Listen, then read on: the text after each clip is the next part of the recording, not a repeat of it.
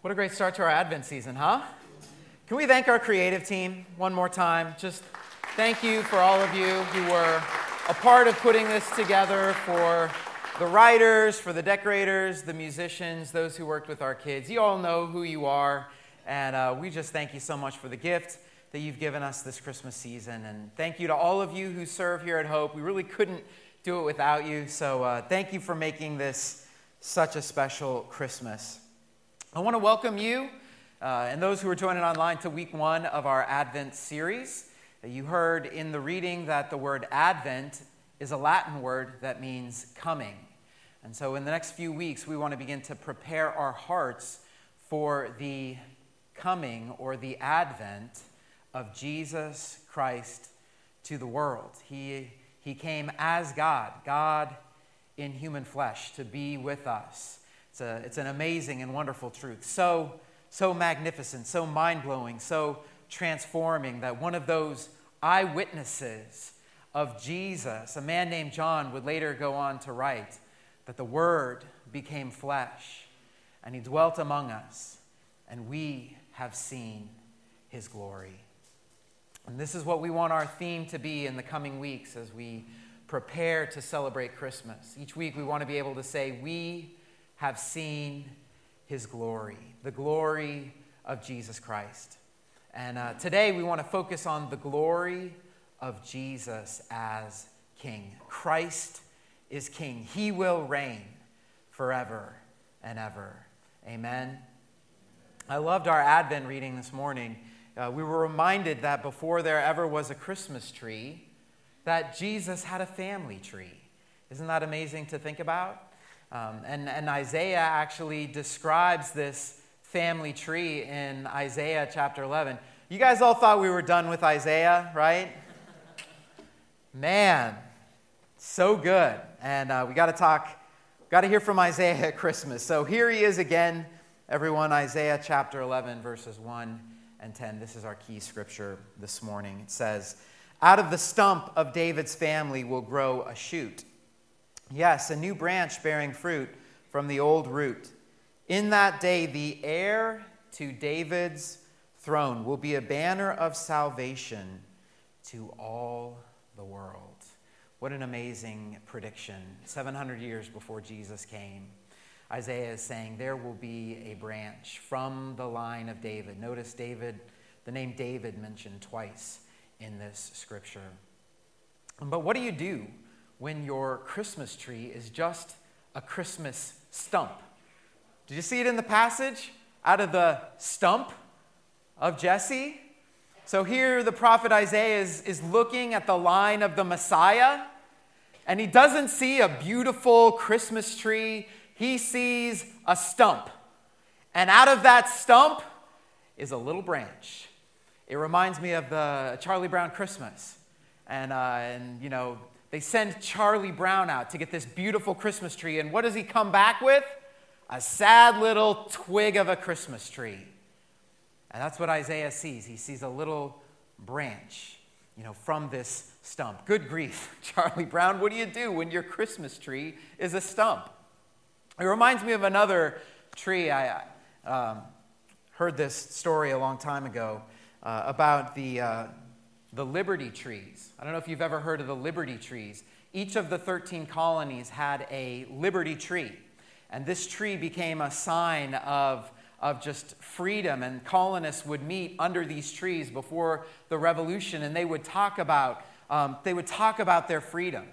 And all of these Liberty trees have disappeared. They're all gone. They've died. But there was one Liberty tree left standing in Maryland. And in 1999, the last of the 13 Liberty trees was cut down to the stump. According to a report from the Washington Post, a bell tolled 13 times recently in Annapolis, once for each of the original colonies, as a crew with chainsaws began cutting down the last of the Liberty trees. Could you imagine being in that moment, watching the last of the Liberty trees come down?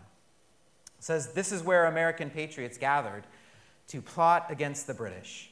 the 400-year-old tulip poplar in Maryland's capital fell victim to years of disease and decay and a final blow from the winds of Hurricane Floyd. How did David's tree become a stump? What brought it down? The same thing that brought down that liberty tree. The rot of sin, years of disease and decay, and a hurricane named Babylon. Isaiah is writing 150 years before this moment. But King Zedekiah would be the last descendant of David to sit on the throne of Israel. And the Babylonian armies would march in, and the throne would be vacated and destroyed. It would sit in ruin for 600 more years until a child would be born in the city of David. Like a tree cut down, all that remains is a stump. What do you do when your Christmas tree is a stump? Maybe for you, it's the breakdown of a family relationship that makes the holidays completely unbearable. Maybe you lost a loved one this year. And as you come to the Christmas season, you're grieving and you wonder how you could even celebrate this year. Maybe it's a financial strain. It just means there's a few less gifts under the Christmas tree this year. And the message I have for every one of us today from the Scriptures is a message of hope. Out of that stump is a branch of hope. And this Christmas season, that branch means everything to us today. As Isaiah says, out of the stump of David's family will grow a shoot. Yes, a new branch bearing fruit from the old root. In that day, the heir to David's throne will be a banner of salvation to the world. What a beautiful promise for us. What does this mean? Who is this heir to David's throne? We want to look at this passage today because the meaning of Christmas is found right here in Isaiah's prophecy, 700 years before the coming of Christ. So we'll look at the meaning of this passage. But before we do, I'd like to start with a word of prayer. God, thank you for a new season. Thank you for the Christmas season. We thank you for the hope of Jesus Christ who came as a king. He is the Son of David. He is the heir of the Messianic throne, and he will reign forever. Thank you that in the midst of all the battles and the struggles and the hurts and the pain and those who are even watching online who might be sick or just unable to be here, we thank you for a message of hope that comes in the good news of Jesus Christ. So fill our hearts this morning as we study your word. In Jesus' name, amen. Well, I'm pretty excited about today because we're looking at a little bit of the backstory. I think a lot of Christmas seasons, we start right with the baby in the manger. And when you come right to that baby in a manger, it's like going to a movie in the middle of the movie. And you maybe don't know the story that came before it. So we're going to look at the backstory this morning.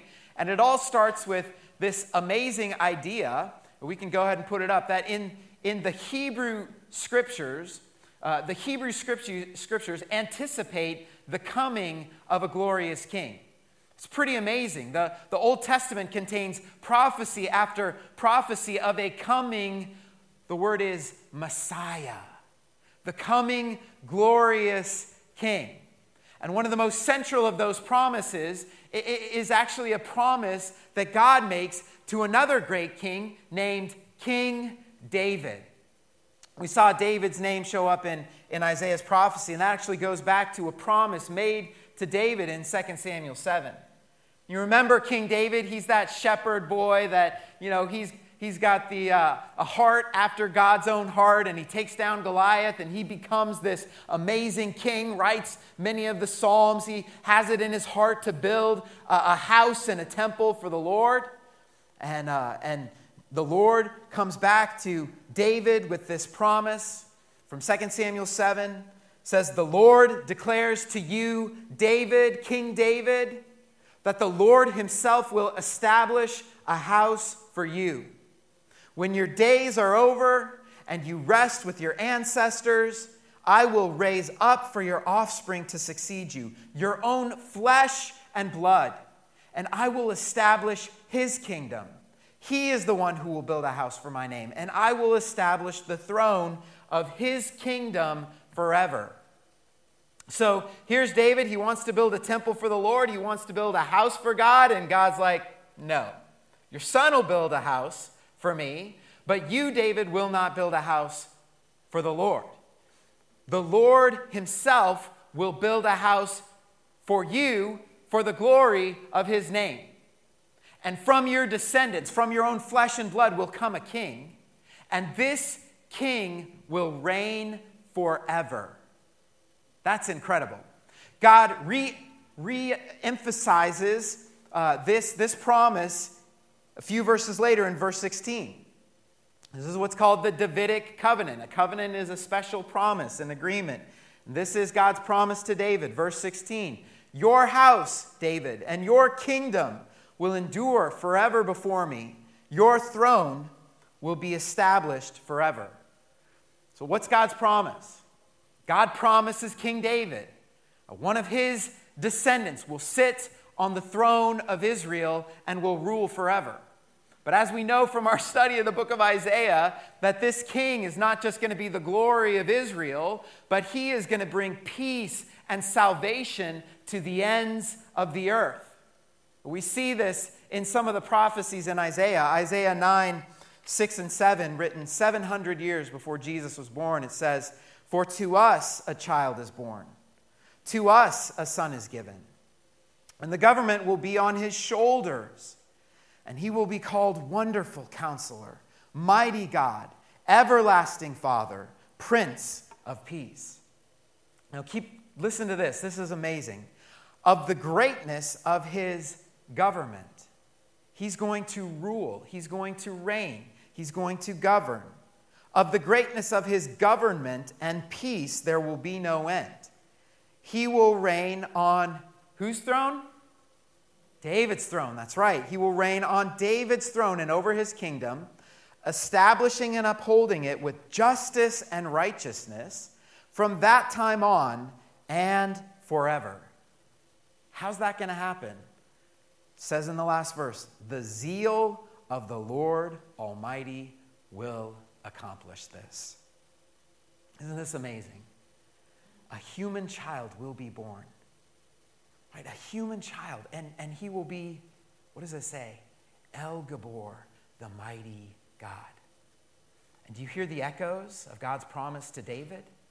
He will sit on David's throne. He will reign forever and ever. Of the greatness or the increase of his government and of peace, there will be no end. This is the promise that God is making right here in the Old Testament. And we can understand now Isaiah chapter 11. We'll put that up one more time. Out of the stump of David's family, we talked about this, how a line of kings came from King David, the last one being King Zedekiah. And the Babylonians came in, bringing an end to that kingly line. Out of the stump of David's family will grow a shoot. Yes, a new branch bearing fruit from the old root. In that day, the heir to David's throne will be a banner of salvation to all the world. I love it. Out of this stump will come a little branch, just a shoot. Humble, maybe barely recognizable, almost like a baby born in a manger in a town of Bethlehem.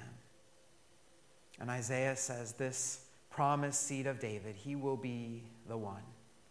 He will be the heir to David's throne. And he will rule forever and ever. He will bring salvation to the ends of the earth. He will draw all nations to God. This is the expected one. This is the anticipated one. And we could go through prophecy after prophecy. I wish I could. I just don't have time this morning. The Hebrew scriptures anticipate the coming of a glorious king. And every year at Christmas, we get to celebrate this amazing truth that this glorious king has come in Jesus Christ. He was born in Jesus. Did you ever think about that? You ever think about what it would have been like? This baby resting in Mary's arms, who was not just a baby, but he was a king. He was the Savior. He was God with us. We post baby announcements on Facebook. Mary and Joseph didn't have Facebook, so the angels posted the announcement. And do you remember what they said? Luke 2:11, today, isn't it interesting? There it is again, in the town of David. It's pretty important there. In the town of David, a Savior has been born to you. He is the Messiah. He is the Lord. You guys seeing it? The King promised to David has come in Jesus. He is the seed of David. He was born in Bethlehem, the city of David. He was raised in the family of David. The family tree matters. The ancestry is important. I was talking to a guy years ago. He loved all things Irish. Grew up in an Irish home, had a lot of Irish pride, loved the St. Patrick's Day, whatever it was. He was all about Irish, his Irish heritage. He took a DNA test. Turns out he wasn't Irish after all.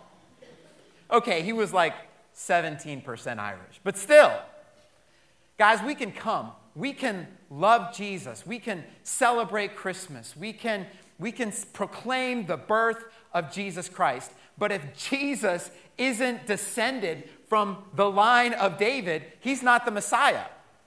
Like, the genealogy actually matters. The ancestry matters. That's why two of the four Gospels have the genealogy of Jesus listed in the Gospel. You have Matthew's genealogy, which traces the line of Joseph, the royal line. You have Luke's genealogy, tracing the lineage of Mary. But here's the key. They both go back to King David. Jesus is from the line of David. His ancestry goes back to a line of kings. He was born a king. The genealogies matter. And the Gospels go on, and they describe the wonderful life of Jesus and how he went out proclaiming the good news of the kingdom. And he bore our burdens. He healed the sick. He suffered and died on the tree, on Calvary's tree. He rose from the dead. He ascended to heaven, where he now sits on the highest throne of all, above all rule and authority and power. That's our King. That's King Jesus. Have you ever wondered when God was making these promises in the Old Testament, and they're saying a king is going to come and he's going to reign forever? Don't you think they started to ask, how's that going to happen? Because every king I know eventually dies. And isn't it amazing that in the Old Testament, they're saying a king is going to come who is going to reign forever. What way could a king reign forever but to beat death and to rise from the dead and to ascend and to reign and rule from a throne forevermore? And Jesus must reign, 1 Corinthians. Until he brings all enemies under his feet. And the last enemy to be defeated is death. That's our King. Christ is the King. And the wonderful news of Christmas, as Paul writes in Romans chapter 1, we can understand this now.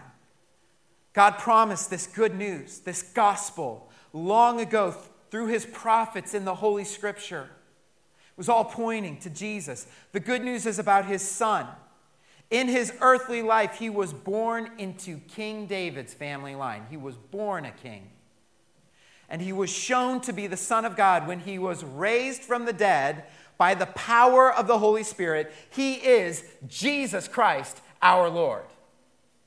And the good news of the gospel today is that if you will put your trust in Jesus Christ and his work for you on the cross, that God will forgive all of your sins. He will bring you alive in Christ to a brand new relationship with God. The peace of God will rule and reign in your heart and in your life forever and ever. All because Christ has come in fulfillment of all of the promises, the heir to David's throne, now sitting on David's throne in heaven, and he reigns forevermore. That's our King. This glorious King came when Jesus was born. And I just want to remind you today, the manger is just the middle of the story. And there is so much more story to come. Our glorious King, I love this, our glorious King will come again when Jesus returns. We learned earlier that the word Advent is a Latin word that means coming. There's another Aramaic word. It's the word Maranatha. And that word means, come, Lord Jesus. It was one of the earliest prayers of the church. Come, Lord Jesus. In the 12th century, Bernard of Clairvaux said, Jesus comes 3 times. First, he comes at Christmas to Bethlehem. Second, he comes into our life when we say, come, Lord Jesus, come into my life. And we receive the grace of salvation. And Jesus comes a 3rd time at the end of the age when he makes all things new. Advent is a time for saying, Maranatha, come, Lord Jesus. And so today we look back to Bethlehem and to what Jesus did on that very first Christmas. We look at the present and the possibility of a life where Jesus is our Savior and our Lord. And we look ahead and we anticipate Jesus coming again in glory, where all this broken, messed up world gets made right again. Just as Isaiah promised. Of the increase of his government and of peace there will be no end. The wolf will lie down with the lamb. So great will be his peace. So great will be his peace that swords will be beaten into plowshares. Instruments of war will be turned into instruments of peace. Death will be swallowed up in victory. We will be reunited with our loved ones at the feast of the Lord. Everything sad will become untrue on that day. And to him who sits on the throne and unto the Lamb will be all praise and glory, honor and power forever and ever. Amen. Maranatha. Come, Lord Jesus. Come. I told you the story of the last Liberty Tree cut down to the stump. That tree was almost lost forever. It was actually headed to the mulch pile. And one pretty smart contractor picked up the wood. And it ended up in the hands of Bob Taylor, who owns Taylor Guitars. And he took this wood of this Liberty Tree, this symbol of American freedom, and he created 400 limited edition Liberty Tree grand concert acoustic guitars so that the song of liberty could continue to play. And it's just a reminder that out of the stump